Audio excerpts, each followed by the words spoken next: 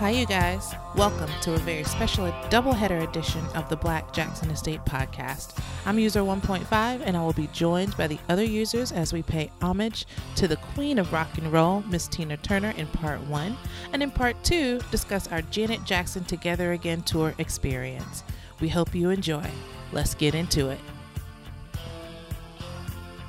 Hello, Patreon fam. We are here today on a very special episode of the Black Jackson Estate podcast. I'm user 1.5, and I am joined by user 1. User 1, how you doing? What a 24. I tell you. What a 24. We're here because we could not allow this moment to pass where one of our icons of icons, legend, an American icon, a Black Amen. American icon, Amen. who did renounce her citizenship, but who changed what it means to be an entertainer and a musician, a one-of-a-kind voice, them legs, everything has transitioned. She has earned her reward. And Tina Turner. Miss Tina passed away. For those of you who are living under a rock under the ocean, Miss Tina Turner, Miss Anna Mae Bullock, passed away May 24th, 2023. And I'll tell you this, we Harry earlier this year. Now Miss Tina, we can't take no more. Who? Harry Belafonte. Harry died too. Oh my! I didn't mean to remind you of it. I thought you knew. That was a while ago. Yeah, we didn't really give him a shout out, but yeah, he's gone on to. They lived some nice ripe lives, though. They did. Harry was like, how old was he? 192. Yeah, he was old. Yeah, and Miss Tina was 83 years old. Passed away on May the 24th of 2023. Born in what, 1939? 1939, y'all. November 26th, 1939. State of what? Arkansas? Was it Arkansas? She was actually born in Brownsville, Texas. Tennessee. Brownsville, Tennessee. I knew it was one of them close by. But yeah, so we're here. Tell the folks why we're here, why we have this very special Patreon episode that has nothing to do with Michael Jackson. Yeah, listen, guys, as you know, we are not only fans of Michael Jackson and the Jackson family, but we are fans of Black American. Anybody who has influenced and shaped the culture of Black America, we are fans of it because these are the people who have lived in our houses with us, we have grown up with, and we couldn't let Miss Anna Mae Bullock's passing go without acknowledging her, giving her flowers, even more flowers than we've already given to her on this podcast, and just to remind you guys who she was and why we loved her so much. If we had been doing this podcast in 2012, I guarantee you we would have done the same thing for Whitney Houston. Oh yeah, we love Whitney. Because these are the people who literally have shaped our lives. And we grew up in the house with these people because our parents and our grandparents and all these people were influenced by them and inspired by them. They represented all of us, and we are still proud. Yeah, and I think that especially for someone like Tina Turner, who the music is iconic. The music is iconic in the soul space, in an R&B space. And then it's like explosively iconic in a rock space, in a rock and roll space. And absolutely. Sometimes we forget how phenomenal that is. Like, no shade. Being able to excel in a space, in a genre that people expect of you, is still hard to do. It's hard to be Beyonce, you know what I mean? And to reach those heights. It's hard to be Taylor Swift and to reach those heights. And, again, the hype I don't get. But anyway, but these are spaces you expect Beyonce to be in, like a more R&B space, like kind of poppy R&B, but still like R&B. Correct. Taylor Swift's in a I don't know what genre she in these pop days. I don't know what that is. Rock, country. Whatever she started it is, country. Whatever it is you expect it. But who expects a Black woman to become a rock and roll after rock and roll shifted from a Black origin? Who expected in the 80s for a Black woman to take over a rock and roll space in the way that she did?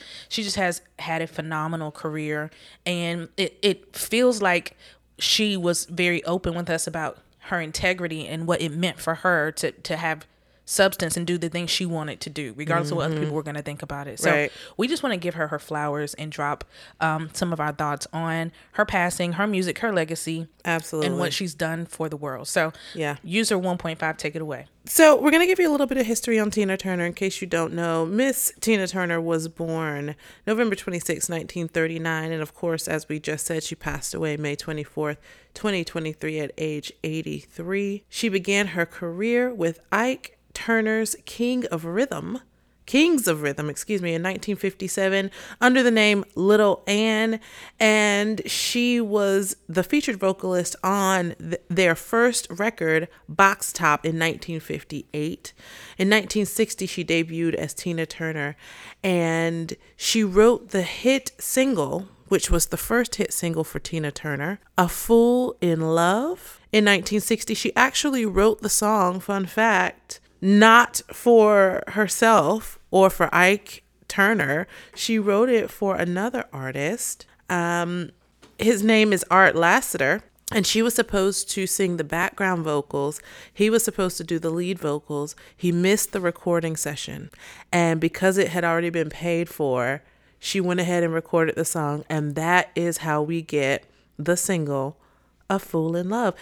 Did you know that? User 1.5? I did not know that, but I'm so glad he missed the session because, so first of all, my whole idea pretty much of Tina Turner is shaped around a few things. One, I remember that at our Aunt Betty's house, she had a Tina Turner record. Mm-hmm. And I think it was Private Dancer. That's the first one that I bought for myself, Private Dancer.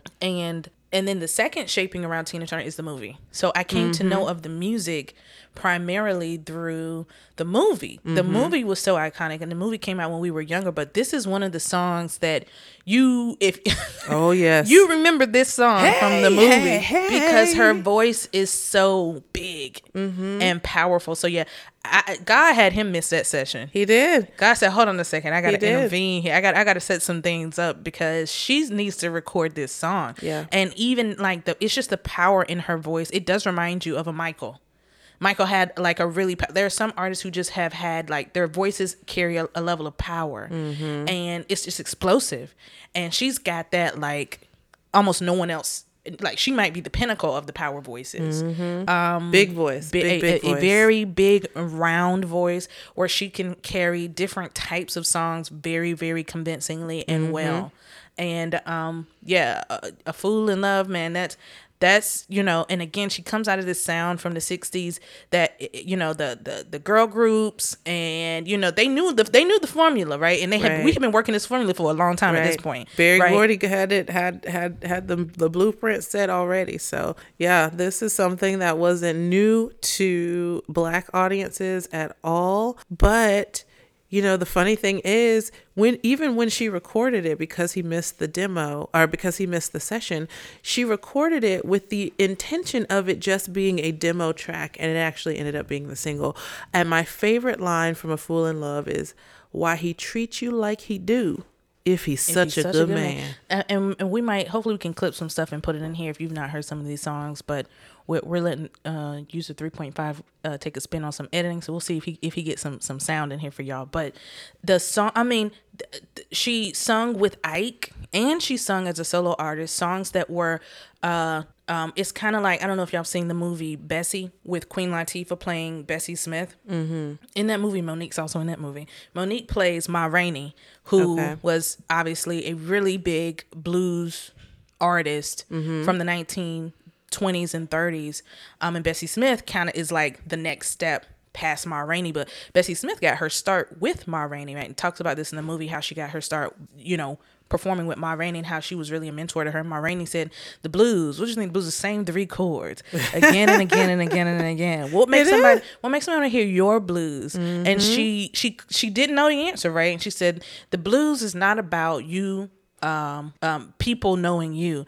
It's about you knowing people. Amen. And it's got to come out when you sing, right? People have to feel like you understand their life, right? And that's so much in music. And Tina Turner was able to do that in her time with Ike, in her time in America, and in her time as an international artist, when she sung things, the song Private Dancer is all about a woman who is doing what she got to do. She's a sex worker. Yeah. Or that's a nice way of saying it now, right? But like, she's a sex worker essentially. But from A to Z on that song, you're convinced, right, about the story she's telling and her ability to tell it. A Fool in Love, same thing, right? And so it's crazy how she's able to switch back and forth between genres that seem totally different, right? Convince everyone who's interested in that sort of music equally. Yeah. That she's the real deal. Absolutely. And Private Dancer, let me tell you something. That's one of those songs where you put it on, you close your eyes, you can actually see like the red light district. Like you can see this dark, seedy room and all these, guys coming in to proposition this. I mean, it's just so well performed and well sung. But Tina Turner, like I said, her first hit single with Ike and Tina was A Fool in Love. She had many, many hit singles after that. She is one of the icons of the music industry. She was actually she was actually the first Black woman to grace the cover of Rolling Stone, which is a huge deal. And why is that a huge deal? Let me ask you that. So it's a huge deal. Why is that a huge? Because I always say, like, I hate when people say, "Oh, this is the first Black person to do this." I'm always conflicted with the sense of like pride, and this is pathetic. Because how many did you pass over for so many years who should have been in this position and were not given the opportunity to be because of racism and bigotry and misogyny and everything else in between? So when you say it's a big deal, what does that mean to you? Because I'm not saying it's not, but what does it mean to you? Because that, to me, I'm always conflicted when I hear that. Like if you tell me, "Oh, I'm the first Black stylist in North Carolina to be recognized in this way," I'm gonna go, that is crazy. A, congrats. But B, wow, how many people? Right. So what does that mean to you when you say like that's a big deal? When you look at those sorts of statistics about Black people being the first to do something in a space that's essentially predominantly white. Right. So let me first correct myself. She was the first Black artist and the first Black woman on the cover of Rolling Stone. Let me just make that very clear. So it's a big deal to me because of this. First of all, Black music, all music is Black music. Let's be honest. Or most forms of music have ties in the Black community. Rock and roll, Rolling Stone. The Rolling Stone magazine was based on the group the Rolling Stones. That's how they got the name, which is a huge European rock band. And for this queen, we call her the Queen of Rock and Roll for a reason. For her to be the first African American on that cover and the first African American woman on that cover is huge because representation matters. I think you posted something on Facebook earlier this week about The Little Mermaid and how representation matters. It gave little Black girls and other Black musicians, artists, aspiring musicians, someone to look at that looked like them so that they too know that they are able to do the same thing. So for her to be on Rolling Stone is a big deal because it shows us that we are represented. And it's possible. And it is very possible. Yeah. Yeah, and I think that's a good way of looking at it because it is a conflicting space, right? Because you need that representation, and what I said on Facebook, and I do not do Facebook like that, but every now and again I'll say something, and the reason I even posted about The Little Mermaid was because the soundtrack, New Music Tuesday, so I was listening to some new music. Soundtrack came out on Tuesday, and so I wanted to see how it kind of stacked up against the original soundtrack, and the original is killer. However, there are some really good spots. Just in case you guys are interested in The Little Mermaid, the Ursula's anthem or theme Poor is Unfortunate really Souls. good. Oh God, that's my favorite song from the whole movie. I'm not gonna lie, my favorite song. Because you're evil, but no, because she was not wrong. She was a businesswoman. Now we already talked about this. She's an entrepreneur. She was a crook, and y'all didn't want to let that woman live. She was a businesswoman. Anyway, we're not talking about it. Anyway, I'm just saying that's really good, and so is how do you say her name? Halle. Is it Halle Bailey? Halle, not Berry. No. Halle Bailey. Okay, because this is one of the girls that sing from Chloe and Halle. Okay, all right. Okay. Her version of Part of Your World is also very, very, she can sing. We already knew that though. So those are the two kind of bright spots. That Under the Sea, the old dude from the 90s. I know he dead now, arrested, so I can't remember his name. He killed that. I don't think nobody can. You just gotta let it go. Yeah. But anyway, the post I made on Facebook was about how I remember going to see back in 2009. Me and user 1.5 and our older sister, we all went together to see this movie in the theaters, and I really did sit there and I had to stop To myself. see what movie? I'm sorry. We went to see. In 2009, we went to see The Princess and the Frog, and I literally sat in that theater, had to stop myself from crying in the theater because I did cry, but y'all know I cried. But you was gonna cry anyway. You know, I'm a thug. But I mean, seeing a black girl be a princess, we grew up on Disney movies. We love Disney movies, and no one ever looked like us. The closest we got was Nala. She was an animal, y'all. Pocahontas, maybe.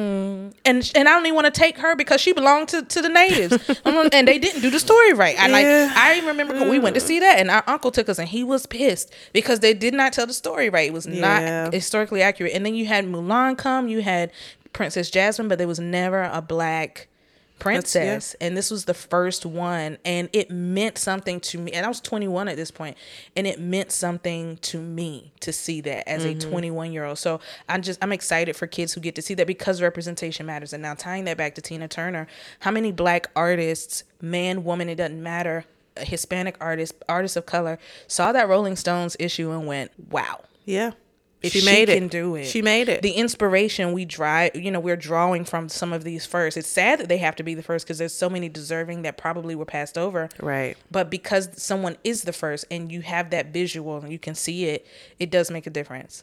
It does. It's like, that reminds me of when I was talking, like we were talking to our mom one time, and she was like, when she was growing up, and my mom was born the same year Michael was born. So what's that? No, she wasn't. I thought she was born the same year Michael was born, 1958. No? You don't know how old your mama is? 1956. Anyway, she was born in the 50s. Your mama was born in 53. Oh, Jesus. Oh, I gave her some years, y'all. Anyway. She looked good. She does. So, but she was born what she said was when they were younger and they would watch TV, if there was a black person on TV, they would be like, hey, it's a colored person on TV. They were so excited to see somebody that looked like them on TV because they didn't often get to see a black face or a person of color on TV. Even if it was in a role that maybe was a subservient role to maybe some of the white characters, they were just happy to see a black person on TV. So it's kind of the same thing, like with Tina Turner. Like, we're just happy. And we've always been a people culturally that are happy to see somebody that looks like us because we are so underrepresented in a lot of spaces. So we are happy to see somebody that looks like us, which is why that was such a big deal. But we're not just going to stay on Rolling Stone. We're going to talk about the other things that Tina Turner has done. So she has sold over 100 million records worldwide. She is one of the best-selling recording artists of all time. She received 12 Grammy Awards, 3 of them for the Grammy Hall of Fame and a Grammy Lifetime Achievement Award. She is ranked one of Rolling Stone's 100 greatest artists of all time and 100 greatest singers of all time. She is a star on the Hollywood Walk of Fame and on the St. Louis Walk of Fame. She was twice inducted into the Rock and Roll Hall of Fame, once with Ike Turner in 1991 and as a solo artist in 2021. And she also is the recipient of the 2005 Kennedy Center Honors and Woman of the Year Award. So let's talk about this twice induction into the Rock and Roll Hall of Fame. Michael Jackson also is twice inducted into the Rock and Roll Hall of Fame, once with the Jackson 5 and once as a solo artist. User 1.5, talk about how important that is. So I'm user 1. I'm sorry, user 1. User 1, talk about how important that is. Being inducted into the Rock and Roll Hall of Fame? Yes, and she's been inducted twice. Again, I'm a little militant here, so I don't think a validation into white spaces and awards is that valuable. I get the significance of it. It's kind of like Michael chasing them Grammys, but they weren't gonna do him right no way, which is why you need to not chase the validation. Which is why Beyonce said, I'm not doing anything with y'all this year. You know, but give me my awards. But to be recognized, I think it's an individual thing, because if it meant something to her to be recognized in this way, then it's powerful. And it's powerful for her. It was powerful for her and her career. However, do I find any particularly does it pull at my heartstrings that she's in the Rock and Roll Hall of Fame? No, because once again, there are so many others that would be deserving if we're just trying to be fair about their art and the craft and their impact that are not there. And they should be. And so I appreciate that she was recognized and it meant something to her. And again, it goes back to the same kind of rationale as what you gave about why is it important to be on Rolling Stones or why is it significant? Well, okay, other people will see this. You're breaking barriers, and I think that's always important to recognize and see.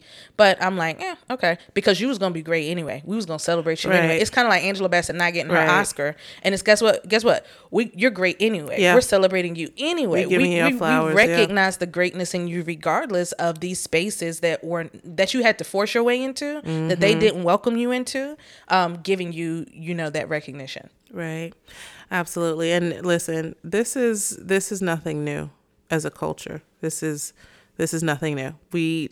To this day, we still force our way into spaces, and we set our own table. We set up our own table and chair, and we sit there and we're like, we're here. Because I think it's like Drake won't go to the Grammys anymore either. I think he swore that off. Like, it's a lot of artists that, because he's like, won't. If you're not gonna be, I mean, some things are subjective and some things are not. It just, you go and that's why you got down to spaces like Oscar So White and all these different things, because people will finally like pulling the veil back on how the machine really works. But yeah, I think all the accolades that have come her way, I think this is the final word on the accolades, are deserving. Absolutely. And I think what makes Tina Turner even more larger than life is that so much of her life was shared with the world. Yeah. And she did so willingly, probably not understanding the impact she would have. So her impact is beyond music, right? In a way that honestly is a rarefied air.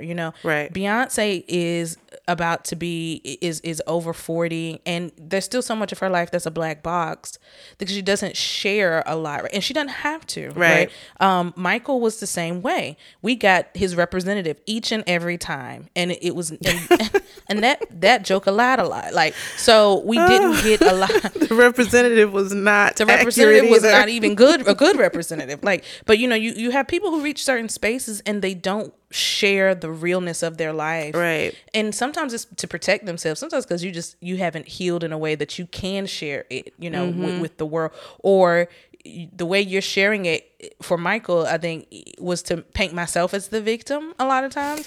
And Michael. And I'm not going to ever take responsibility. But Tina Turner seemed to flip the tables and go, I have to take some responsibility here. Yeah. And also be honest about my life. And be honest about what happened. Let me be honest about what happened to me and what I endured.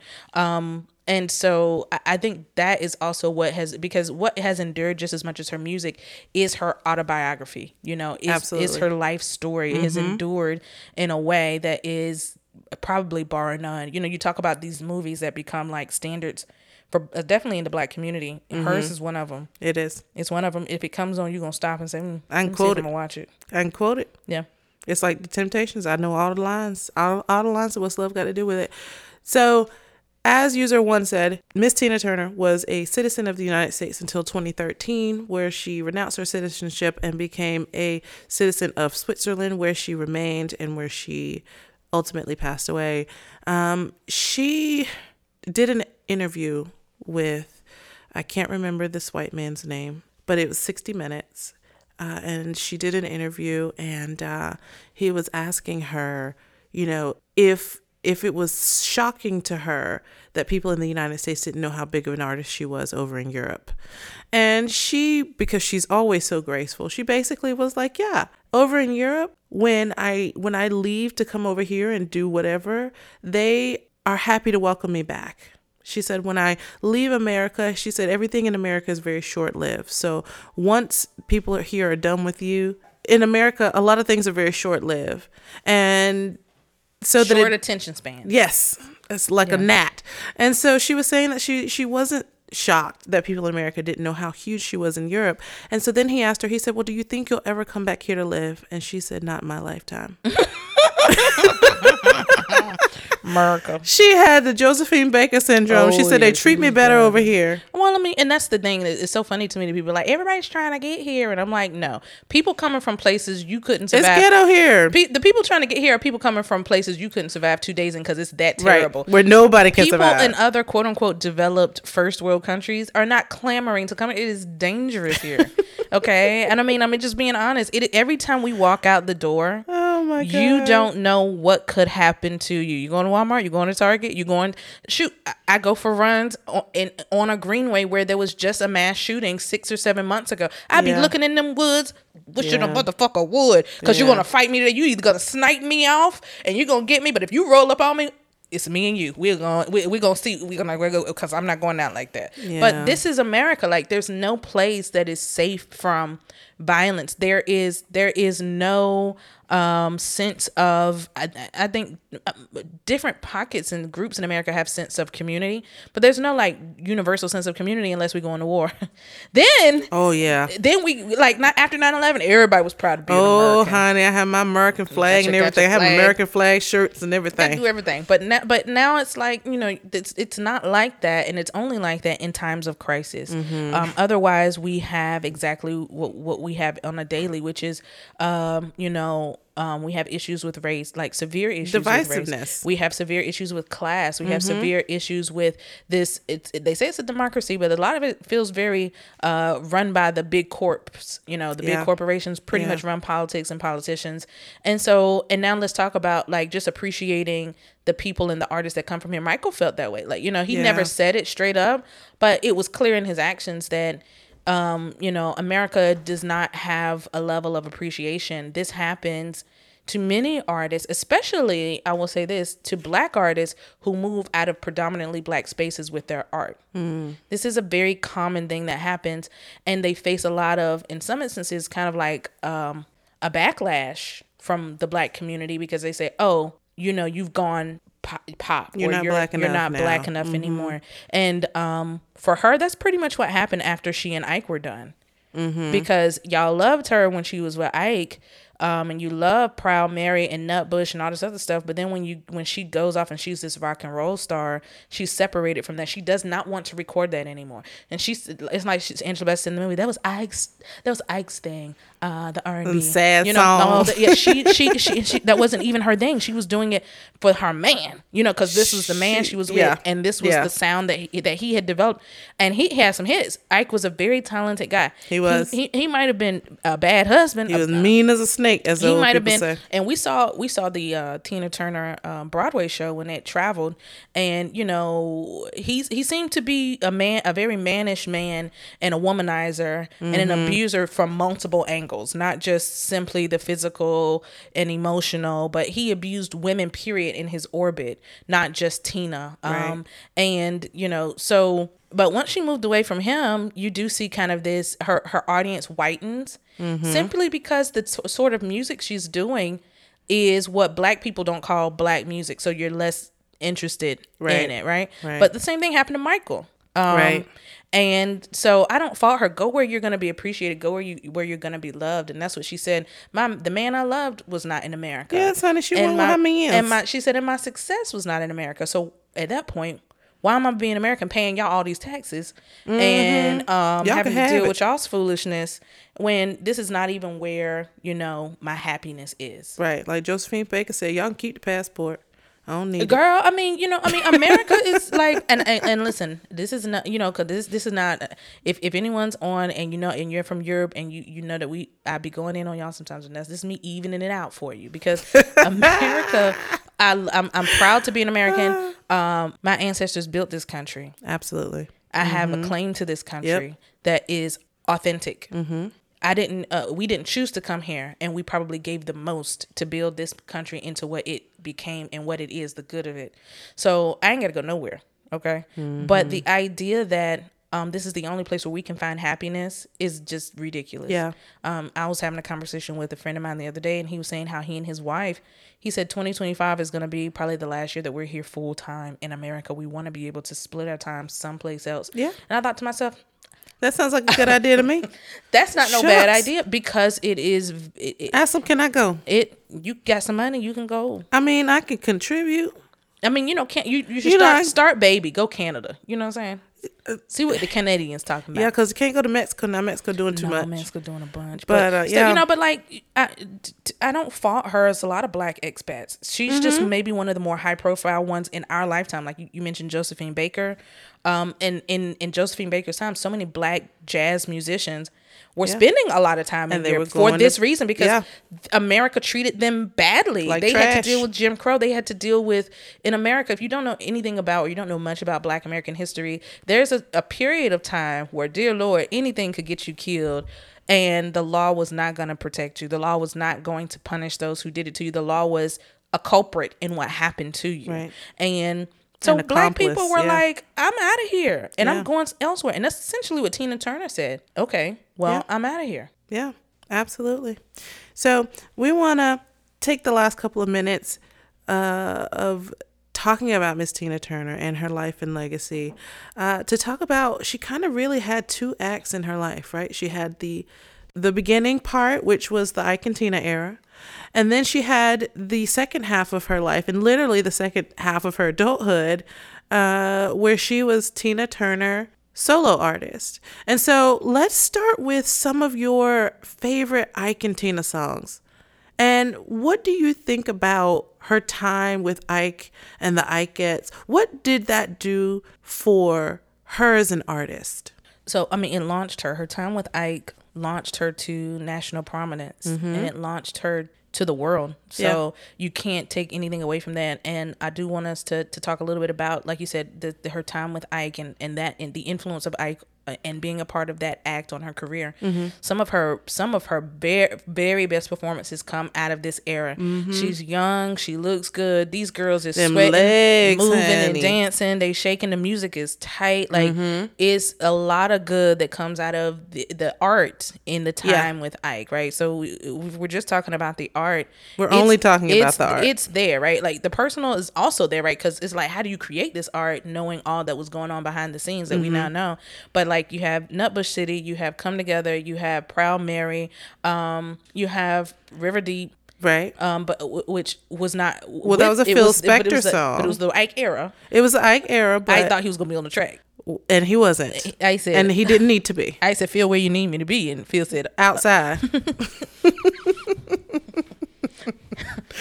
Ooh, ain't nothing worse than a man who is intimidated by the shine of his woman. And that's exactly what Ike was. Talented in his own right. He was very talented, but so intimidated because of his own insecurities by the shine of his own woman, which is crazy. And then when you contrast that with the man she ultimately ends up with, who is moving, happy to carry her bags, honey, moving to the side to let her shine. Yes, he was carrying bags for this lady. He's saying, I'm because I'm secure in who I am. I'm secure in what I bring to this. I'm secure in how I love her.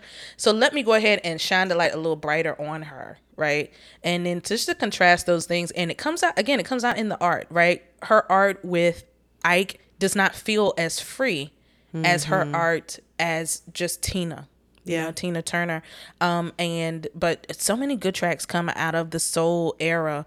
And now's a great time for us all to go listen to some of those deep cuts that you don't even know about off rip, and to kind of hear how she evolved even in this time, because it's starting to her sound is being shaped during this period. These are formative years for her with Ike as an artist, and it grows to this big thing you see over here, but it starts with Ike. And I have to give that man his credit. Now, the way he tried to have her eat that cake. Anime won't go eat that cake, but I love. So when she was with Ike, she did a lot of covers of other people's music. But she oftentimes did those covers better than the original artist. And then you have Ike Turner in the background, who was a musical genius. I mean, he really, really was. Take away whoever he was as a person, as a human, he was a musical genius. And so you have him in the background kind of pulling these strings of the band and the Ikeettes. And it was just the perfect look, a perfect sound for the 50s and 60s, which is the Ike and Tina era, right up into the early 70s probably. And so, I mean, like the one that comes off top, and I listened to this today because I just love her version of Drift Away. I mean, it's just so soulful. And so she takes this old kind does do a of good song. country A good folk, almost rock song, and makes it into this R&B rock. I mean, it's just a beautiful version of the song, and I just love it. I mean, then you have, like you said, Nutbush City Limits. You have Shake A a Fool Tail in Feather. I Love. forgot about that one. Right, That's a Shake Your good Tail one. Feather. Proud Mary, I do believe, was a cover. Yes, And so you don't even know it's a cover. It's so good. it's, You wouldn't but even that know was it's a cover, probably yeah. one of their most that's probably one of the most recognized songs of the Ike and Tina era. Is Proud Mary. Everybody knows that. Everybody knows the dance, whether you can keep up with it or not. You know what's Can't fitting to keep up with come. it. The girls was moving.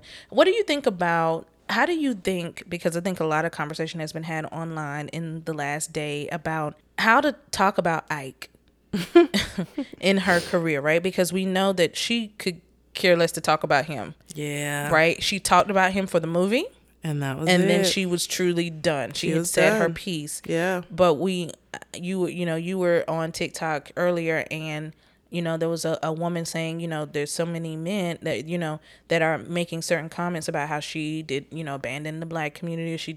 She was anti-black because she married a white guy. But you're forgetting, this man did give a kidney for her. He did to keep He her sure going. did. And he has truly loved her. Like, it's been a love story that has withstand time much longer than her time with Ike. Yet people still talk about this in depth, her relationship with Ike, not just the art, but the relationship. What do you think about that? Do you think that's disrespectful? Do you think that was disrespectful in her lifetime to continue to have this conversation, or to make jokes, or to have, not just passing commentary, but very sustained commentary about Ike Turner and her career? Do you think that was fair to her, or how do you think the Ike problem, the Ike reality should be addressed? Ike was for a lot of people, Ike was a huge part of her life in their minds, because Ike and Tina was a real thing. You know what I mean? I think that, listen, you don't want nobody talking to you about your ex all the time, do you? You gonna answer questions talking about to themselves. Exactly. So I think that to continue to ask her about the music that she created with him, that's one thing. That's professional. But to ask her, oh, what do you think about this? Or Ike said this, what do you think about it? Who cares? Who cares what he thinks? I'm not there anymore. I'll say I watched her documentary last year, or maybe the year before. She has a documentary on HBO. And as I was watching, I was just crying like a baby, because I love Miss Tina Turner. And she was saying that when she had to reinvent herself, because Ike essentially left her with nothing. Okay. And so when she had to reinvent herself, and she was trying to shop around and find a music label that would accept her and allow her to do rock, because nobody believed that she could do rock as a 40-year-old black woman. And she said that the reason she told her story was to get people to talk about her. So it's almost like that Michael in the chamber, right? Like, he's feeding these stories to the media so that he can get attention from the media for whatever reason. That's what she was doing. She said that when I told my story, I thought I was going to tell it once and that was going to be it. And then people kept asking about it. So then I did the movie, and I thought, okay, if I produce this movie about my life and I lay it all bare, then maybe that'll be it. But then people still kept talking about it. And so I think at some point she got to a point where she was like, you know what? You're going to ask me, I'll answer it as classy as I can. But it wasn't fair to her to continue to ask her about the relationship with Ike. Now, if you're going to ask her about the music with Ike, which is why I brought it up, that's a complete era in her life. And that's a sound that we only have with Ike and Tina. We don't have that sound with Tina Turner by herself. So, I think if people keep it to the music, it'd be fine. But, once you put your too far. Yeah, once you put your stuff out there, people don't know how to stop. I think sometimes, and I think it goes to that thing that's totally another thing, but people forget, like, celebrities are people. Mm-hmm. Like you said, do you want somebody to always bring up your ex who was not just your ex, but super abusive to you? Right. Abusive in ways. What you saw in the movie is nowhere near the full right. Monty. Oh, I'm sure she kept it cute and classy. And how cute was that when we got a whole rape scene in this movie? So, y'all keep bringing him up. She literally crossed that 8-lane highway to get away from this man. She said, what she said? My name is Tina Turner. She with said, a bloody face. Nothing. She said, I don't have nothing, anything. but I'll pay you if you give me a room. But y'all want her to keep talking about this? Or you think it's, like we talked about earlier, you think it's funny to make spoofs of it where you're laughing at literally a woman being abused. Like, these are things that it shouldn't have to be, because the reality is there's no conversation about Ike without Tina, but we can have much conversation about Tina without Ike. And he knew that. And so yeah, he knew that. That's why he was mad. Well aware, right? And so I think that, like you said, there's a respectful place to address it. At some point in time, it just became disrespectful, and I don't fault her for being like, listen, I'm not. I've already talked about this as part of my past, and I'm done. I'm not going to continue to discuss it. But if you want to talk about the music I did with Ike and what I thought about that music, because we forget when she left Ike, she didn't ask for a thing. She just wanted her name, and he wanted to even take that. He said that name got my daddy blood on it. This is how idiotic and hateful and spiteful he was, that she said all the cars, all the jewelry, all the money, all the everything. Don't want it. I don't want anything that came out of this except for one thing. Right. And then she moved on and took that one thing that did not have a monetary value that you could cash in. Right. It had a recognition value for the public. And she knew that. She said, but I've earned it, and I'm taking it, and I want to go. And so after that, there's nothing else to talk about. If anything you want to talk about her personal life, you got to talk about the next guy, who I'm sure was integral to her success internationally and to the superstardom status in a way that he has never seemed eager to have recognition for. He has never seemed like someone who was going, I need to be seen, unlike the other guy. Right. And he allowed her to just be really successful, and you could tell she loved him for it, and she appreciated him for it. I mean, this lady went and worked in Vegas. And this is when Vegas wasn't Usher residency Vegas that everybody's trying to get to. This was Vegas, like, where people go to die. Where celebrities go to die, Vegas, right? Like, these are people singing in a casino at the buffet. You know what I mean? She had to do something. She had to pay her bills. She had to live. She was willing to go all the way back down to the bottom. Right. And I will say, let me tell y'all something, okay? Tina Turner singing Disco Inferno 2, top notch. To my surprise. Listen, every time I do that weave pattern thing from the movie, every time I hear it, top notch. There is nothing this woman can't sing. She can sing her way out of a wet paper bag and the bag still be intact. I mean, she is perfect. Her vocals are perfect. But user one. So now that we've talked about the Ike and Tina era, let's talk about the Tina Turner solo era. That is from the 80s and up. This woman was doing stadium tours up until, I believe it was 2018.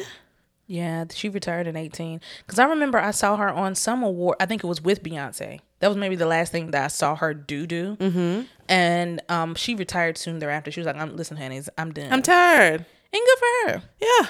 Yeah, the solo era is the era. What's your favorite solo Tina song? It's hard. You know mine. It's gotta be What's Love Got to Do with It. I mean, like, it's gotta be that one, because like every time that's the pumpkin spice answer. It's gotta be that one, and only because it is the crescendo. It's the crescendo of this song. It's just huge. It's just a huge song that everybody, it's not just about Tina no more. Everybody in the audience is going to sing with her. Mm-hmm. It's just such a big and universally recognized song. And she carries it so well. And the fact that she didn't like this song and she recorded it anyway, and it became huge. Like, and it's like the performance piece. The video is, I'm trying to think.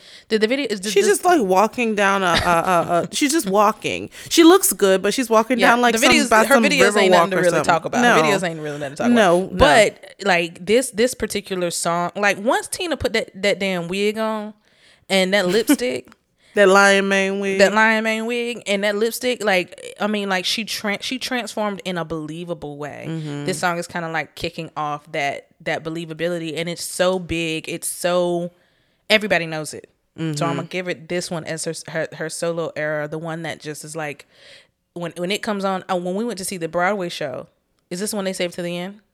Yeah, so she did just basically a solo performance of this song. Is a great song, and it is timeless. It's a great song. It sounds like it came out of the 80s, but it's very 80s. It's very 80s, but very Euro 80s. Mm-hmm, but it is timeless because of her. Yeah. Because of her, the way she sounds. Yeah, so like my favorite one, and user one knows this because I play this. I have this on my playlist. Every playlist I have on Spotify has this song on it. It is the best, and it is literally that boom, boom, boom, boom. Like it's the bass line that drives it for me. But her vocals on top of that bass line are perfect, and then you get the saxophone solo, which is so 90s, like so 90s. Everybody in the 90s had a damn saxophonist on they in they on tour with them. I mean, think about Whitney Houston. I mean, everybody had a saxophonist. But it is my favorite song. I love Everybody singing about love. Yes, and Because your friend didn't. who Hee hee. him.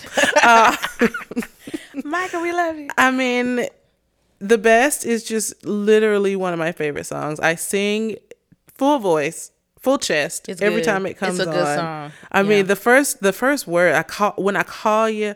I call you when I need you. My heart's on fire. Listen, come to me, come. Y'all don't have me singing up in here today. I love that. That's my favorite solo song. The rest. But I do like "Don't Want to Fight."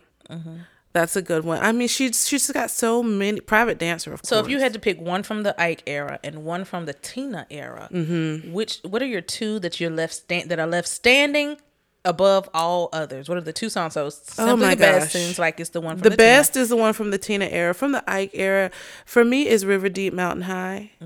I mean, I think it's the music for that one. It's the composition. Phil Spector is obviously a genius when it comes to the orchestral arrangements in the background there. But I just love, and I just get a little tear in my eye every time I hear it. It's not the lyrics, because like at one point she says, if you had a puppy, if you had a puppy, did you have a puppy when you was a boy? I'm just like that puppy. I'm gonna follow you around. Like, I'm not doing all that, ma'am. But We all done a little of that. it's a beautifully sung, beautifully arranged. That was the song during the Tina the musical performance when the girl sang it. That was the best song for me in the whole show. She did really good. Yeah. And it was it's just so big, and it matches her voice. And the grittiness of her voice next to the softness of the strings is perfect. I would have to say I'm gonna have to give it to Proud Mary in the Ike era, because it's just the build up on that song. Ike's baritone. Oh, he was way down there too. And then all that rolling, like, and we all know the choreo to go with it. Like, Yeah. we all is, if you don't move, like, I don't know, you ain't got no soul. Something's wrong. You need come Jesus moment. But I would have to give it to Proud Mary, and then of course, What's Love Got to Do with It? She just has so many really good songs. And she has earned, again, all the outpouring of love. I saw President Obama leave a message. I saw Angela Bassett left a message. I saw Tyler Perry left a message. I saw Joe Biden left a message. Not Joe. I'm Not trying to think JoJo. of who other people Joseph. like all this says something about Yeah. you that, you know. And for a lady who hasn't lived in the United States for over almost 50 years, listen, we couldn't even claim it no more. she didn't claim us. We as an American, you can't claim it, but as a black person, Oh, yeah. we still claim her. Oh, yeah. But we she, love her. you know, I can't even say nothing. We already covered that. We're not even mad at her. She went where her heart was, and she said, and there's no reason for me to hang on to this other piece of my life. It's in the past. So good for her. What if, as we're wrapping this up, what is one recommendation you could give aside from the music? You've talked about other art that has been created about her life and story. You've seen the Broadway show, you've seen the movie, you've seen the documentary. If someone hasn't seen any of these things, and you hadn't seen the Broadway show because you couldn't see the Broadway show, then that's just what it is. What's something you would recommend for the folks listening to check out to get, maybe she also has written a book. I don't know if you've read the book, but what would you recommend for folks to get a better or deeper appreciation if they're taking a moment to reflect on her art and to appreciate it? What would you recommend? I think I would recommend the documentary that she did for HBO, because this documentary, I think, was filmed in 2018 when she retired. So we're getting a full look back in her own words. From the time she was born, she talks about her beginnings with her mom and her dad and that family situation. And she goes all the way literally up to that moment in time where she talks about how she's just happy living with her husband.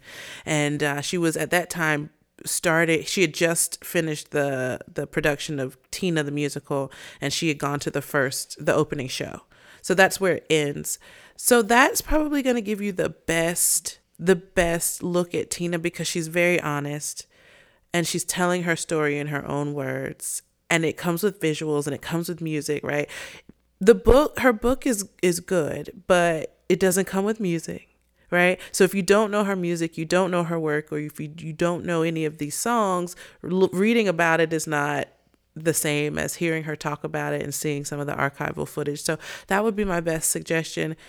She is a legend, an icon.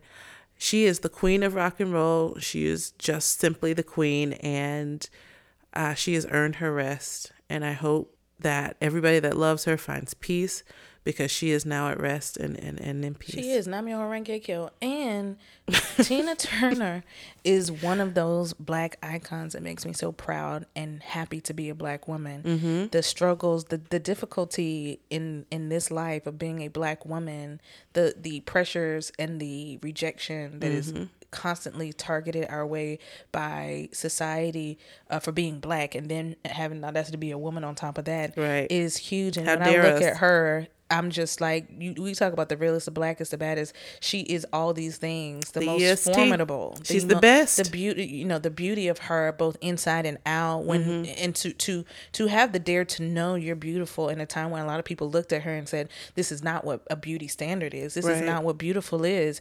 To fight all of that, this is not what good music sounds like. This is not what a woman's voice should sound like. Women don't sing like this. You sound like a man. You sound like, to still dare to be you. She makes me so proud to be Black and to be woman. And God bless the life of Tina Turner. May we all live a life of consequence as she has. You might not be a music star, you might not be this or that, but may we all live a life that leaves an impact on someone else, because that legacy matters. And she has shown us that, and she's shown us how to do it through adversity, through your own shortcomings, and with grace, and how you can still excel and go to heights that she could have never seen where she went. She didn't know. She could have never seen, but God knew. Hey, nam yo horenge kyo. Hey, that chanting kept her sane at one point. It did. It kept her from acting. And if you have not seen What's Love Got to Do with It, the movie, you need to start there, because then you're gonna get this episode a lot better. But if you've not seen that movie, go find it on YouTube. Go find it streaming someplace. It's probably streaming someplace now. Everybody probably trying to get it right now to stream on their platform. You need to see this movie, because you will get a lot of what we're talking about her life. But that chanting. Yeah. I mean, this is a woman who, at her lowest, tried to end her own life. Yeah. And now look at her. We sitting here talking about her and giving her all the flowers that we gave her in life. Y'all, don't get it twisted. We gave her flowers on this side, but she is so deserving of any words of positivity, of love, of joy and light that anybody is giving her, because she was... One more thing, user 1.5. Let's talk a little bit about, obviously, she was on We Are the World. So let's because y'all love to talk about Michael. Let's route Mr. Hee Hee back in here. So Tina Turner appears on the We Are the World. Best vocals on the whole track. I'm trying to think what was her part. I can't remember now. Hers is where is it? What is it? Lord Jesus. And as many times as I done seen that video and heard that singer. 2 hours later. So what we were talking about is We Are the World. Yeah, listen, y'all. Her contribution to that record. We're not gonna lie. We keep it real on this podcast. We had to stop the recording to go watch it to figure out where she to figure out what her part was. But she actually had quite a few she moments. did, and I think she got a lot of camera time here. I said that she had the best vocals on the whole track. She had very good vocals. I can't say she had the best on. Yes, one of the best on the whole. Well, she's simply the best. Yeah. So, but it's a lot of good artists on that track. I keep forgetting how many amazing artists are on that song. Ray Charles. Stevie, you've got Bruce Springsteen, you've got Michael, of course. Diana. Diana. Who? Who? Diana Ross. Diana Ross. Dionne Warwick. You've got, all of these incredible artists. You've got who? Jackson. LaToya Jackson. Quincy Jones was producing it. You've got, all of these. Harry Belafonte's on there. And so you can hear me when I'm saying things. James Ingram is that I didn't even know was dead till earlier this week. Been dead. I didn't know. Nobody told me. It hurt you worse when you didn't know, and it's been Nobody years. called me. I think he died in like 18 or 19. I didn't know it. It was pre-pandemic. I just didn't know the man was gone. I thought he was still here with us, but he's gone. Beautiful voice, beautiful gowns, beautiful voice, just can sing. Amazing artist. Her contribution to this, she's on the track. She sings the line, "We are all a part of God's great big family," and duets with Bruce. And then she does a duet with was it Bruce Springsteen? She did the duet with. And the truth, love is all we need. So it's her impact on the music industry cannot be overstated. And her impact on Black culture can also not be overstated, excuse me. And for that, Miss Turner, thank you. Miss Anime. Thank you, Miss Anime Bullock. We appreciate you. Tina Turner. We appreciate you. And 2023, we can't take no more. So listen, we don't need no more heavy hitters. Well, I think God's gonna leave us alone for a little in America. I hope so. Mainly because we got Trump coming up with the election, and we're all gonna need to buckle up for him running again for president. DeSantis talking about he running. I can't. 2023, we don't need no more. But thank you, Anime Bullock. We appreciate everything you've done. She shared her life literally in every way, almost every way possible with the world, and we appreciate her. Absolutely. Thank you guys so much for joining us on this special episode of the Black Jackson Estate Podcast. We'll see you next time. Hey fam, you just got finished listening to part 1 of our doubleheader episode for the Black Jackson Estate Podcast. Stay tuned. Part 2 is up next.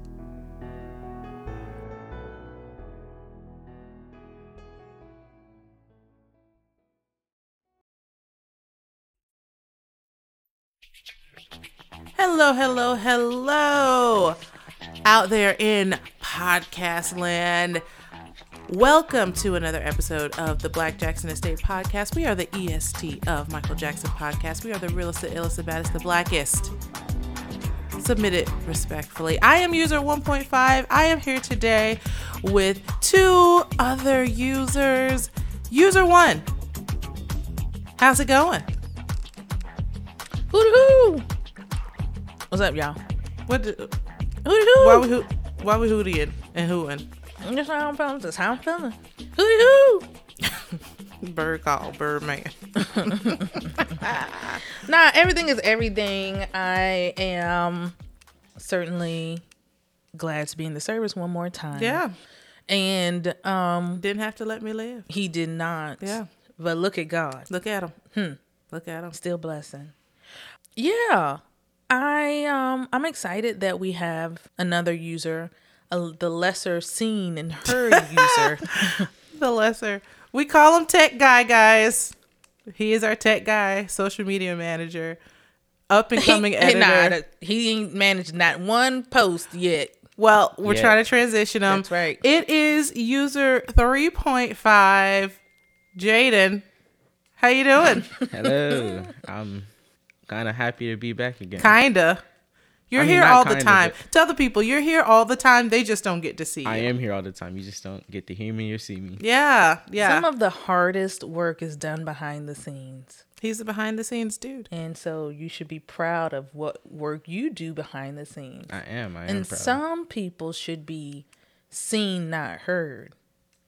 And in your case, neither seen nor heard. Okay. So, that's where that's going. I thought you were going to say something nice. Okay. And that's the case of most men, honestly. Wow. So, as you grow, you'll understand by and by. Anyway, glad to have you on the show. Thank you. Yeah, well, listen, you guys just listened to part 1 of a doubleheader episode. Part 1 was our tribute to the incomparable, the legend, the icon, the queen of rock and roll, Miss Tina Turner. User 3.5, you weren't on that episode. Is there anything you want to add about the queen of rock and roll. Most I want to add is that she was really good at what she was doing. Yeah, that's why they call her the queen. Yeah. That was all I had to say. All right, Tina Turner through the eyes of a Gen Zer. There we go. All right, well, this part of the episode is going to be all about our journey to Charlotte, North Carolina to see Queen Janet Jackson live and in living color at the PNC Pavilion in Charlotte, North Carolina. She is, as we know, she has actually at this point probably wrapped up her Together Again tour, and we went on May the 12th to see Janet. And we are going to give you guys our honest review of the show. I'm excited about this episode because, well, listen, all of the stuff we've been seeing online, all of the things that people have been saying about her energy level and about other things with the show, we're going to give you guys our honest assessment. We love Jan. We love Jan. And I can't wait to unpack it. User one, how you feeling? I'm giddy. I'm excited. Me too. Absolutely giddy. Giddy. That is the word.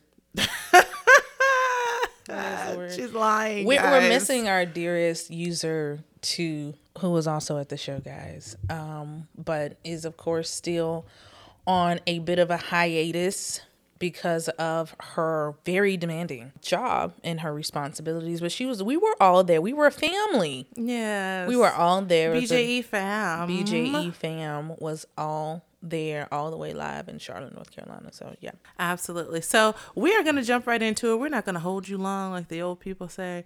We are going to jump right into our show review of the Janet Jackson Experience, the Together Again tour. The Together Again tour is the 10th concert tour by Miss Janet Jackson. It is a North American tour. It was announced on December 12th, 2022 via Janet's social media.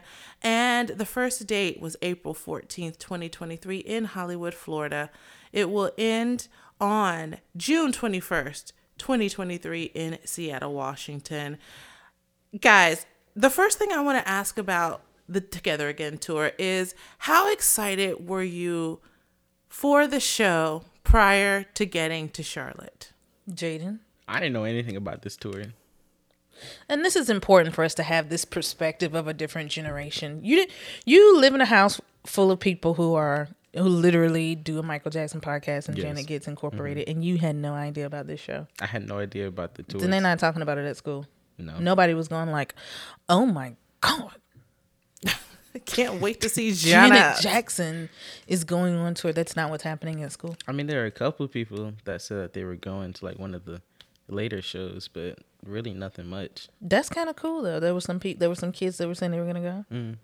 So I mean, so that's nice. That's good to know. So she's definitely bleeding into.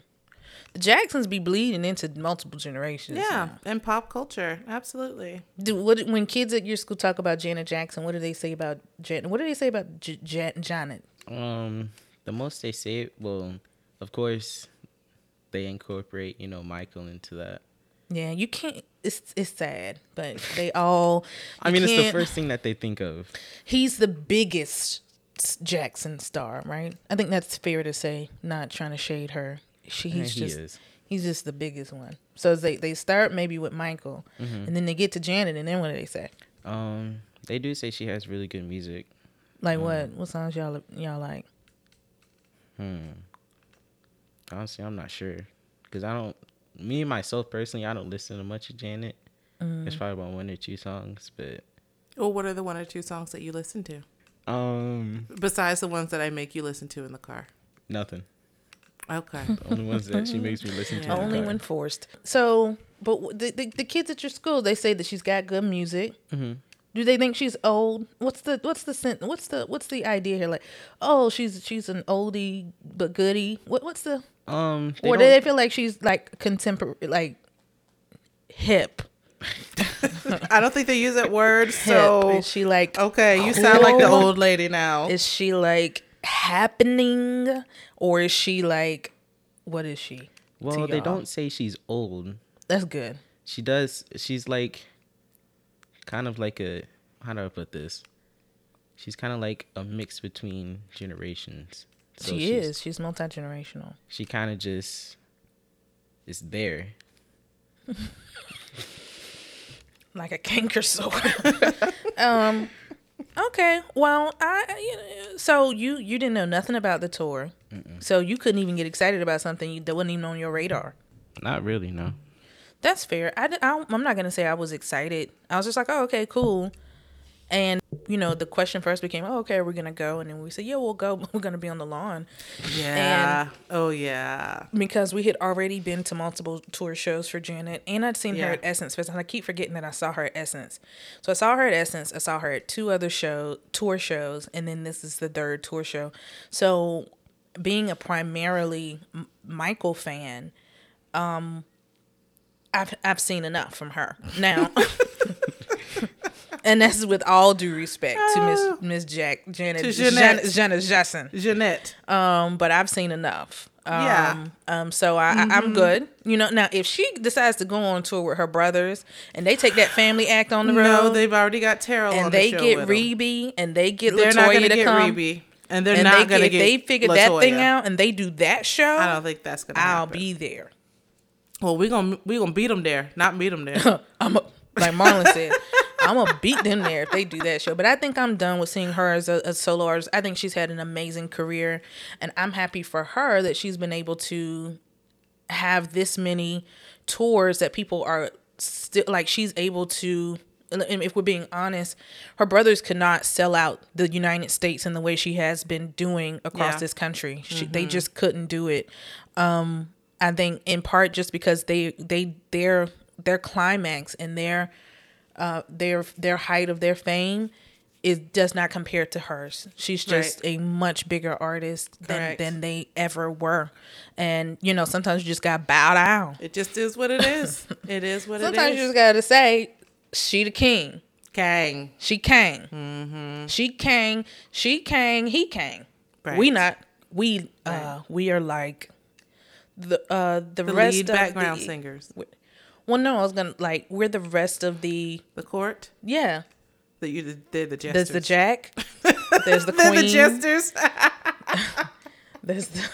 there's the court jester. I don't know who that is, but the sorcerer. Yeah, what's the rest of the court. Well, listen. So I was excited to go because in my mind, this is probably going to be the last time that Janet's going to do any kind of a tour. And so I really wanted to be a part of that. Like User One said, we did see her. We saw her in 2010 for the Number Ones tour. That was in DC. We saw her in 2018 for the State of the World tour here in Raleigh, North Carolina. And then, of course, we've seen her this year for the Together Again tour. We were really close for the first 2 tours. Like, I remember State of the World tour, I could see the sweat dripping down her face and going sliding down in between them boobs. I was like, oof. So, I mean, and then the State of the World tour, we were right there at the stage as well. So we didn't feel the need to be up too close. We sat on the lawn with the common folk. And as Janet says, somebody's smoking up in here. That's pretty much what we got out there on the lawn. But it was an outdoor venue, so I'm gonna say, well, shoot, hell, y'all be smoking inside too. Them niggas do not care. It was if they can get in with it. Yeah, they were smoking up in here, but that's okay. So let's start with the show. Let's talk about the show itself. Okay, so Ludacris was the opening act. Ludo. And did you know who he was? Mm-hmm, I did. Did you know some of the songs that he was performing? I've heard some of his songs, so I knew some of them. Yeah.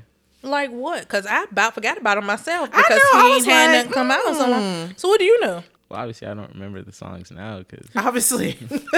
The answer to the first question should have been no. I do know. I do know who he is. Okay, then what song do you know of his? Or do you just know that he's a rapper? I mean, you know from the Fast and the Furious movies, don't you? Yeah. Oh, okay. Is that what you're saying? You know from the movies. That's his introduction. You to don't know him Ludacris. from music. Yeah. Not really. Scheme, plot. I'm coming for that number 1 spot. You don't But you know what? That? That makes sense because when Luda was really, really popular, we were like in middle school. Yeah, this was early 2000, like 2000, 2001. And then he started doing movies. Mm-hmm. And that's how you know from the Fast and the Furious because movies. It's been 85 of them. And he's done other really movies too, yeah. And so yeah, so it makes sense that you don't know his music because honestly, he stopped doing music. He just I don't You were think, about to say he stopped being relevant. I'm not gonna, I was gonna say Oh, she had to edit that. She had to censor herself. I was gonna say because I'm thinking like he did this song with Nicki Minaj. It was like in like 2010 or 20, and then I feel like he sat down from the music, and God bless him. He said he's not gonna be out here. He's not gonna be out here doing doing all of that. He's mean, not gonna do this. I can get this good for him. movie bag. It's a little different. Yeah. So yeah, okay. So you weren't really familiar with the songs he was doing. What did he do? So you know if you what? don't go to this show, we're gonna take you there. Well, I know he did. Did he do Move? Yeah, he did Get that Out the one. Way. He did that. He did Number One Spot. He did a lot of he did Lovers and Friends. He did because he has cameos on those. Yeah. So he did a lot of like pieces of songs.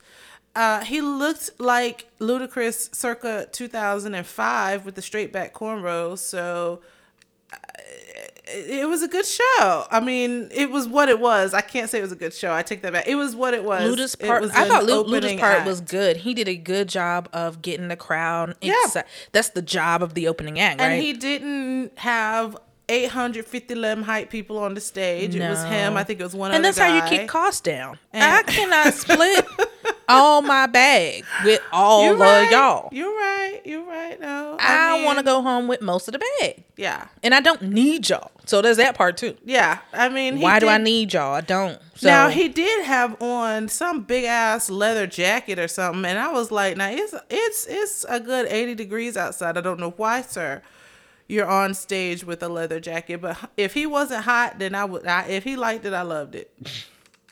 Because he was making me hot. See, I didn't really care about Luda. Luda did good for what I've never paid to see a rapper on purpose once in my life, and that was with Mary J. But he was with Mary J. and that was Nas.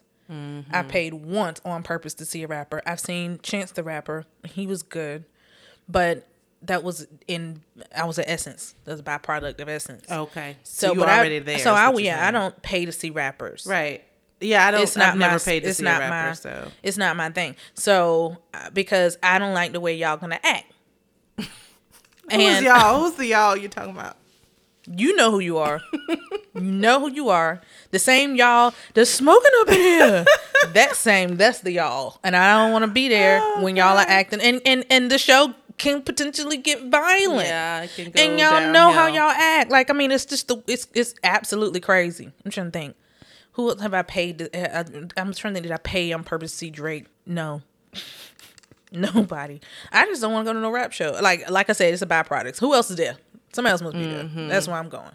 Because somebody else is there.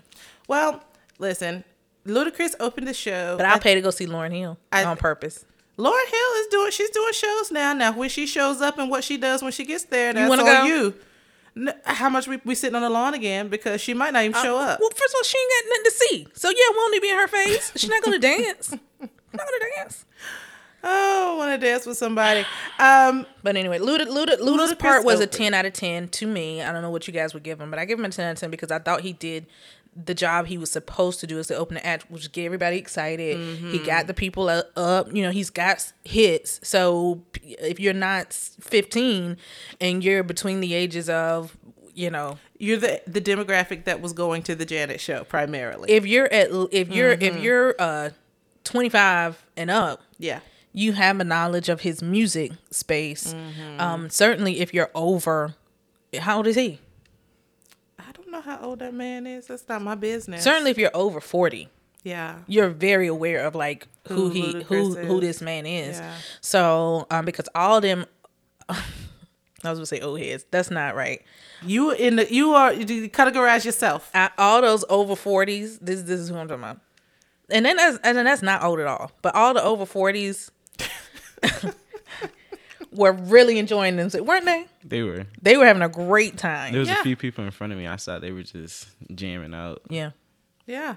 It was. And Janet's contemporaries were having a good time and they too. were, yeah. The over 50s. Oh, they felt thug. They felt like a thug listening The close to to Ludacris. 60s. Yeah. They felt like a thug listening to Ludacris, honey. I can't give him a 10 out of 10 because I didn't watch his show. because I was Trying to standing get a in hot line dog. trying to get a hot dog. Trying to get an overpriced and very disgusting hot dog. I was standing in line trying to get food, so I kind of kept turning around to look and see, like I could see on the Titantron, him performing. But the songs I heard that caught my ear, I mean, I was jamming in line with the rest of the people in line. We all stuck there together. Yeah, So he did Overnight Celebrity, I believe.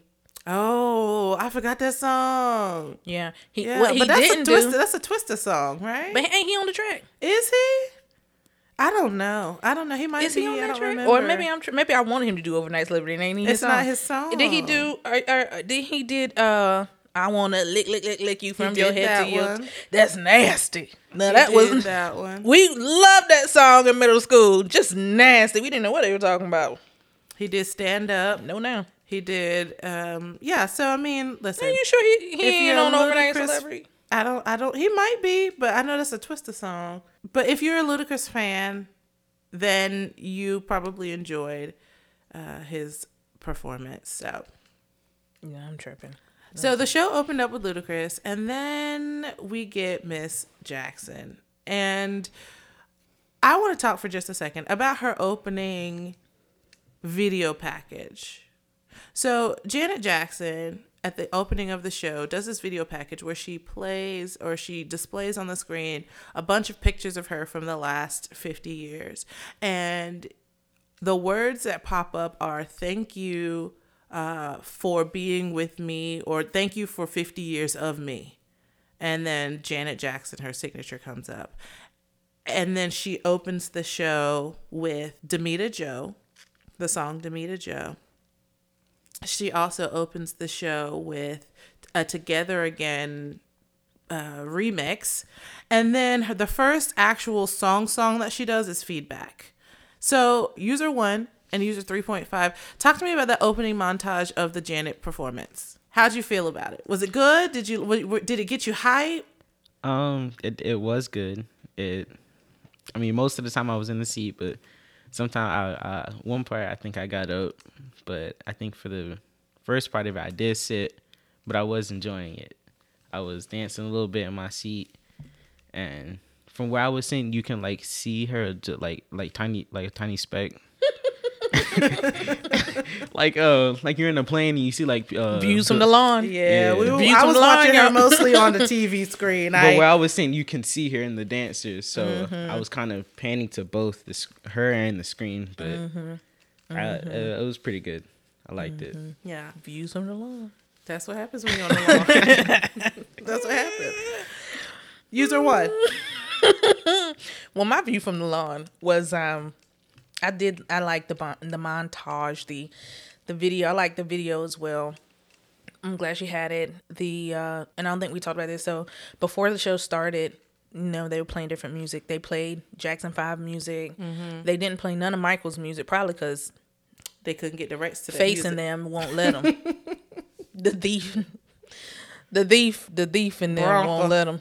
But I don't know. But they played a lot of Jackson 5 songs. They played a couple of Jackson 5 songs. Mm-hmm. And they gave shout outs to the Jackson family. Like the DJ was like, if you love Jackson family, make some noise. I'm just saying this so if you don't go to the show, these are some of the things that were happening there. So she was showing love to her family, period. Like this was not a show where she didn't recognize like the royalty that is her family as not just people she loves because for personal reasons, but because they have this entertainment. They are premier, like the premier family in entertainment, and still are.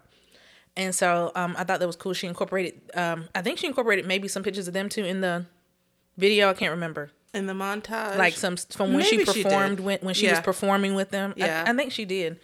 But that was really good. And of course, she started off with, a really up tempo going into Feedback.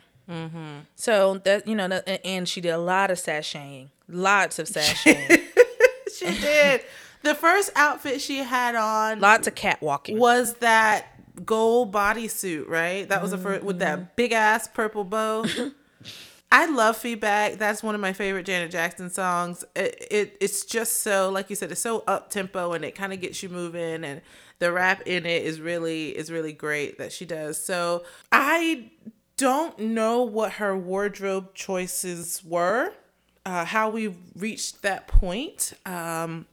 but they were her choices. So you didn't like the... So let's rank these outfits, because that's the first one she comes out with.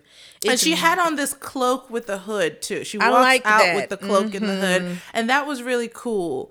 And then you looking get... like something out of Twilight. Yeah, Twilight. she looked like a vampire. Vampiress. But then you get this gold bodysuit, which the bodysuit by itself I think would have been fine. I didn't like the bow. I'm assuming, and this is what one of my clients said when I was showing her pictures of Janet. She was like, "What's that bow for?" And I was like, "I don't know." She was like, "She's trying to hide that stomach."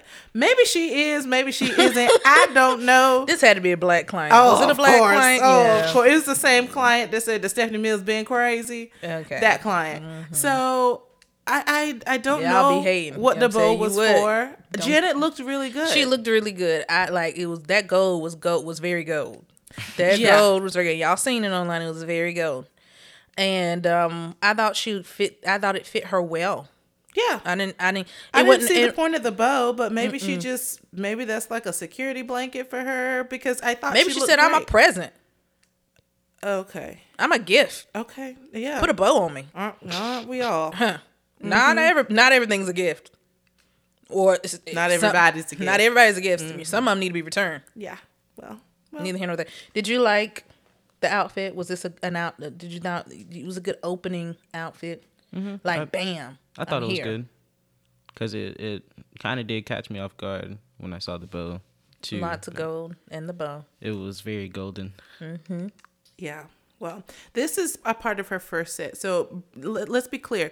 Janet takes frequent breaks in the show. And she literally, when I say breaks, I mean she walks off the stage, the lights go dim, and you're just left there with your thoughts and some background music, okay? So the first set was, it started with feedback, and then you get so much better. If, no sleep, got till it's gone, that's the way love goes, and enjoy. That was pretty much the first set that she did. And I will say Janet's dancing was very underwhelming.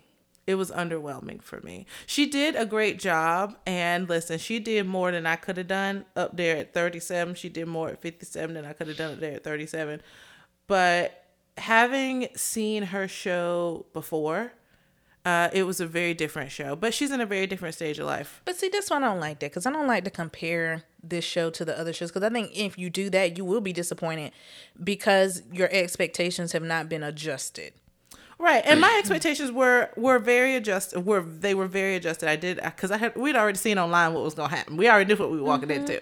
But I'm just saying, for argument's sake, right? Looking at the first show we went to see her do in 2010, and this one, it was very different. The dancing was overwhelming. She normally has lots of people on stage with her. She only had four dancers for the entire show. I'm keeping my costs low because they didn't come to see you, Otis. Yeah, they came to see me. You're right. How many do I need? You're right. That's how many I want. Just the minimum. So we're going to talk about, in this first set, before we wrap up this first set of Janet, we're going to talk about two things. First, we're going to talk about Janet believing she was in Raleigh. After Ludacris said Charlotte like 3 times. So did y'all hear that? Okay, so listen. I heard her say, "How y'all doing, Raleigh?" And I thought she was saying like Charlie or Charlie, like, because we were in Charlotte, and I was like, "Oh, well, she got like a little nickname for Charlotte," but apparently she kept saying Raleigh. So we all forget where we at sometimes. And I don't know what day it is half the time. So I mean, I guess you're traveling around. You ever sleep so good you wake up and you don't know where you're at? Or you go to a hotel and you wake up and you like, "Oh, I'm in a hotel. Oh, right. I forgot. I'm in my house." That was kind of her You experience. think that's what it was? That was like her experience. She been traveling and too much. you've been traveling all, and you like all these little hillbilly country places look the same. They all look the same. No, they don't. I don't know, but she definitely never got it right. Yeah, she just started saying Carolina after a while. Somebody must have told her on one of them breaks, like, no, Janet, she this is not thought Raleigh. to herself, They're not responding. Am I really in Raleigh this time? Yeah, but that was funny. Anyway. Maybe that's where she wanted to be, because honestly, that's probably where she should have been. We would have been better off in Raleigh. But anyway, The second thing I want to talk about is Janet versus her ponytail. Did anybody else notice that ponytail, she moved that ponytail, got that, I mean, her and that ponytail were going at it all night long. Did anybody else notice that? Janet and Pony on tour. That was their tour. Her and the pony. That pony is secure though. I'm saying it was on all there. that she did. She had a Bianca Belair on her ponytail. You know how Bianca Belair's ponytail don't never come off? That's how Janet's ponytail was. And good for her. Okay? Good for her. All right, so we're going to move on. We're going to talk about the rest of the show. She does quite a few sets. She does what I call like the control set. She does Nasty, the Pleasure Principle, What Have You Done For Me Lately, Because of Love, When I Think of You, Diamonds, the best things in life are free, Control, and then she goes into like Come Back to Me, Let's Wait a While Again. I mean, this is the standard set, right? That of Janet songs. These are the songs that she performed the last time we saw her. These are the classics, the standards, the songs that everybody comes to hear in the way that the audience hears it, as Michael said. What did you guys think about the show as a whole? The rest of the show. Go ahead, Jaden. Okay. I thought the show was good as a whole. Well, it was my first time being at a Jackson's concert, let alone Janet Jackson. So well, you only got a couple of options these days. Yeah, right? You're right. You got Michael's Janet. on. You're never gonna see Michael. The Jacksons, but they be in Europe a lot. You got Jermaine. Don't he do his own Jermaine shows? don't be out there like that. Latoya don't be out there like that. Latoya's not doing nothing for y'all. There's only one song I like from Latoya, and y'all hate it. What song is that? Heart Don't Lie. Oh Lord. I Your thought mama that was like a good it. song. It's a cute song. It's a cute song. I mean, if they go on tour, that's what she's gonna have to do. And want to be starting something. It wasn't a bad show. Again, we've seen her multiple times, so there's nothing like seeing someone for the first time. Mm-hmm. And especially when it's not like she had new music out, Right. so it wasn't like we were going to see her perform some new songs or anything like that. She didn't even do Made for Now. She did not. She didn't. And Man, I really was hoping like, for that. man, Made for Now was like one of her more recent songs. And I thought it was a good song, and it had a good visual to go with it. And it would have been nice to see that. She did do Scream, and of course that was... Everybody lost their mind. I'll say this, the girls that were sitting right next to us who looked like they were like in their mid-20s were saying like, imagine if Michael was here, look how everybody just went up when the beat dropped for Scream. Like, and it did like, that happens every show that I've been to. At this point, all of them, where she does a piece of Scream, like the entire stadium or whatever, just it's like a switch flips when Michael comes on the screen. And I think that speaks to this is one of her biggest hits, and it's with him. It's the only thing we get with them, and it also speaks to the fact that they have crossover fan appeal. So a lot of the people sitting out here listening to Janet are also really big Michael fans as well. And so it's nice to see it, and people enjoy that moment in her show. So I think that's why she leaves it in, because she knows. Yeah, she can't take that out. That's she what can't we're really for. take it out. Yeah, people will probably say like, dang, I thought she was going to do Scream. But yeah, she did not. Knees did not hit floor. Oh, no. She did not attempt that dance break. Oh, no. No dance break on that one. Like when the dance break came up, it was like a music break. Like, she gave the musician some. Like, I mean, but she did not, there was no drop it low. There was none of that. And I don't fault her. I mean, like, again, you talk about how the show changes. Right. When we saw her in D.C., she did do the moves. Did she? I don't remember. I'm trying to think. I think she did do them. Yeah. I don't remember. I'm pretty sure she did. And then I don't think that might have been the only one. She definitely didn't do it for the State of the World tour. Right. I think it would be kind of nice to. I thought maybe she should have let the dancers do it. They young. They're young knees. Let them hit the 20-year-old floor. Knees. Yeah. What I did like about it, so when Scream came on, it kind of started. If you've seen our video that we posted on our Instagram, seen the reel that we posted on the Instagram, it's kind of like this, build up to Michael hitting the screen. And after she performed Scream, she then immediately segues into a little segment of Black Cat.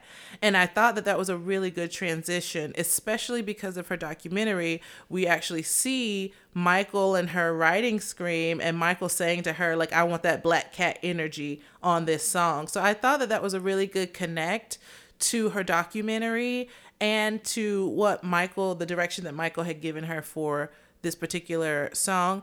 User 3.5, what did you think about seeing Michael on the screen, and like, did that feel like a difference, like a shift in the show? I definitely felt a shift. I rarely show if I ever feel something else, but I did feel a switch, and I could tell everybody else did too, because it was just countless people just out of their chairs dancing to it, singing it, and you know, it was crazy. It was definitely a different feeling. Yeah.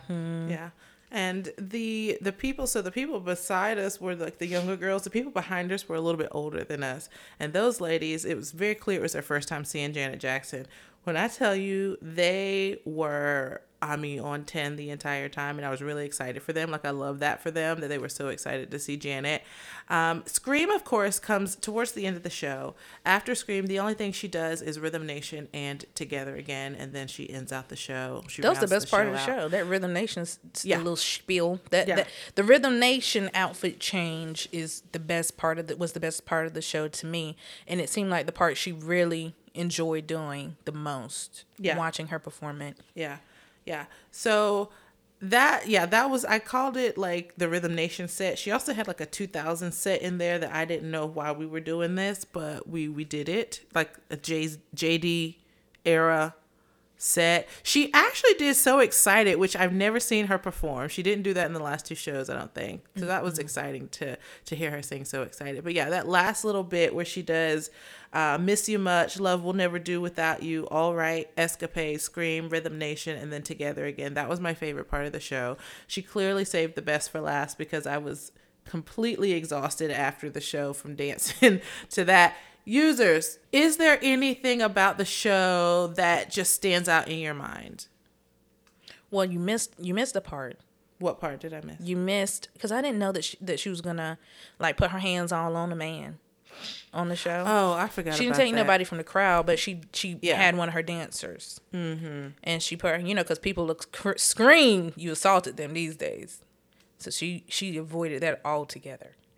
And had her dancer. What song did she have him sat down? I really don't. On that chair. So she did give you a sensual Janet, which is a part of her show. Like, I mean, I think that's just a part of her act, and has always been a part of her act. Her freedom in her sexuality and her freedom in her body. And I thought it was really nice to see. Was it Anytime, Any Place? Did she do it for Anytime, Any Place? I think maybe. And she did. She also did Lonely.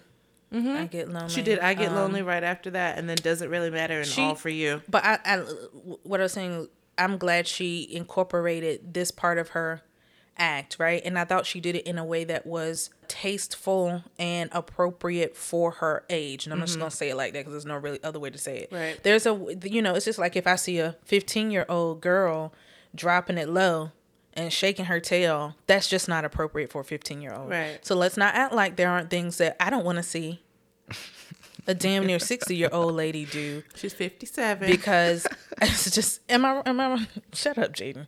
I'm just saying, like, I think things can be age appropriate, or they can seem out of place for your age, right? And that's a full grown woman, okay? Wow. Okay. So I'm not saying she shouldn't. Was that a cougar growl or something? What was that? Black cat? I'm not saying that she shouldn't, because she should. And I thought she did it in a way that was appropriate. It wasn't over the top, but it was sensual, and it was her expressing that part of herself, like, again, that has been a part of her show for 30 years. Right. You know what I mean? 30 plus or 50. However, it ain't been a part of the show for 50 years. But it's like when she was doing Mae West, we didn't want to see all that, right? But by the time we get to, Janet as a grown woman, she incorporates this part of herself, this freedom of self. Now, I thought it was nice to see her do that. And I've seen her do it 10 plus years ago in when we saw her in 2010, and it looked very different in that moment than it did here. But they were both appropriate for the moment and her and where she was in life and her age and that sort of thing. So I thought that was really nice to see. And these were some young boys up there on stage with her. So she maybe she should have brought some 50-year-old guys up there, because no, we got what we needed. Because they brought the energy. They brought the energy. They brought that young people energy. You know, them stallion knees. That's what they brought. No, but I thought it was really that it was a good show. She gave people what they expected to see, what they wanted to see. Yeah. And I don't really think she gave any. We weren't in a space for her to give surprises. She gave surprises at some shows.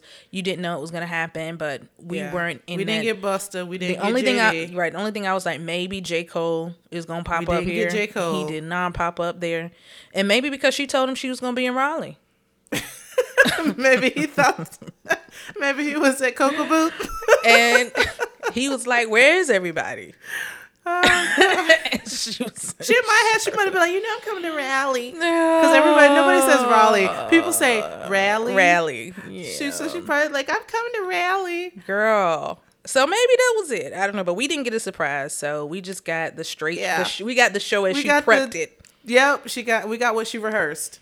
And and that was fine for me. I love it when Janet does Together Again, because to me that's like Man in the Mirror for Michael. Like, that's the end of the show, and that is like the final curtain call for her, Together Again. And she did that the last shows, the previous shows I've seen. That's been her final song, and that was her final song here. And it just felt so like I really feel like this is it. I don't know that we're gonna see Janet again outside of some specialty concert, like maybe we need Essence a different phrase, because that means a very that meant something even Michael didn't know what it meant at the time. Well, I feel like this is like her retirement show. This is the I can't even say final curtain call. This is a retirement show, right? But I was gonna say final curtain call, but he said that too. And he didn't know what that really meant either. But this could be really her closing number, right? Yeah. Like, and if you think about it, we've seen 3 tours in 13 years. Mm-hmm. She ain't had that many new albums in that time. She's had, what, 1? In 2015, I think that might make things better too. Like, if you wait a while. Let's wait a while. Maybe release that. What's the album everybody been waiting for and you ain't gonna never get? Black Diamond. Y'all not getting that? Oh, why you bringing that up? And then maybe tour. I don't know. She's done quite a few tours and makes you want, like, maybe she just really likes the tour. Or maybe this is because for Black Diamond we were supposed to get a tour, but then COVID hit. So what? And I will happily speak for User 2. User 2 believes that she has some contractual obligations for that Black Diamond tour, which is why we got the Together Again tour, because y'all not getting that album. I don't know. Cousin Cam, y'all not getting that album, baby. So maybe that's what it was. I don't know. Could have been. I don't. But it was a good show. The weather was perfect. Weather was great. Other than y'all smoking up in here, Pavilion was terrible. Y'all stay out of Charlotte. Don't go to that PNC Pavilion. Yeah, it's horrible. 1 out of 10. Do not recommend. Ooh, just not recommended at all. Just do not recommend. They didn't even have good snacks. No good snacks. It was terrible traffic. Just no. Yeah. Okay, so how do y'all rate this show 1 to 10? Y'all, you didn't want to give Luda. I gave Luda a 10 out of 10 for his. Well, I didn't see his show. I was in line. Well, nothing to say, honey. I told you that. I told you did the hits. I just couldn't enjoy it the way I wanted to. I was in line. 3.5. Go ahead and rate the show. Now you trying to formulate. You trying to push off to him. I'm trying to. Go ahead, Jaden. You go ahead and you go on. Well, considering this is my first Jackson's concert, Jackson's Janet concert. And probably your only. But continue. Probably my only. I'll give it a 7.5, 8 out of 10. That's a good score. Yeah. I give it a solid 9. Really. 9 out of 10. It was a great show, and I enjoyed myself. I danced, I sang. I was having a good time with baby girl behind me too. I had a good time. Baby girl in the purple? Yes. That's how I found our seat every time. Cause I get lost fast, y'all. Don't take me nowhere. Put a light on me. Put the blinking light on me so you can find me. And I'm out and I'm like, I could not find out where to go. And then I finally realized, okay, if I can find sis with this big purple blanket draped across her legs, I can find my way home. She was like my guiding light. So thank you so much, sis, with the purple blanket. So you give it a 9. You get it a 7.5. I'm gonna give it a 5. Okay. And I'm gonna give it a 5 because it was good for what it was. Again, when you seen somebody too much, that's probably what's suppressing this number for me. It was average for you. Below average. It was 5 is average out of 10. Yeah, That's 5 out average. of 10. I'm gonna give it a 6. I'm gonna jump it up. I'm gonna give it 1 extra point. I'm gonna give it an extra point because, this score is not indicative of how Janet did. It's your enthusiasm. Yeah, level? I think it's just like my excitement about it. The overall experience for me was just like, okay, this is great, but I don't think I'm coming back no more unless you're gonna bring the boys. And unless you're gonna bring your sisters. I think she's going to London and having a seat. And listen, pour some tea. And I'm not mad at it. So yeah, so my score is really not about oh, this is a bad show, don't go to this show. I think if you've got some free time and you want to go to a concert and it's close by, get you a ticket and go. But she does all the hits. Yeah, I think it's just, we've seen this show essentially before. Yeah. We've seen this exact show before. I was missing All Night Don't Stop. That's my favorite song. She didn't do that. She did that on the last tour. She did, it's a couple of things that she didn't do, but I understand we're in a different place now, right? And you do change your tour set and things like that. But last question before we wrap this up, what was the most memorable moment of the show? It can be anywhere from Ludacris all the way down to Janet singing Together Again at the end. For you, what is the one thing that stands out in your mind that you're like, you know what? That was the most memorable moment of the night. Probably her continually saying that she was in Charlotte. She was in Raleigh. That was. Don't ask me why they just did it for me. That was the surprise of the show. Everything else was pretty expected. If I could say something was like a standout moment of the show, it was probably Raleigh. How y'all doing, Raleigh?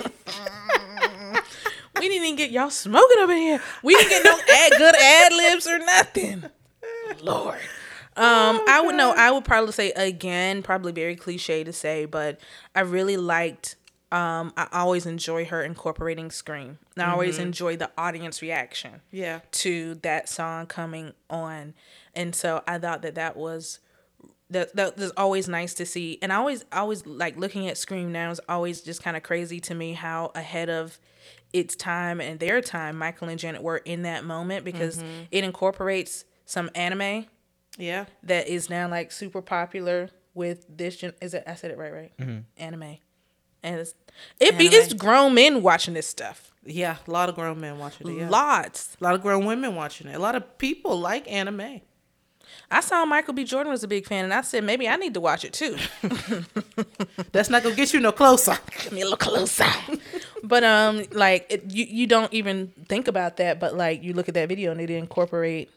Yeah, because before I even started watching it, I knew what it was.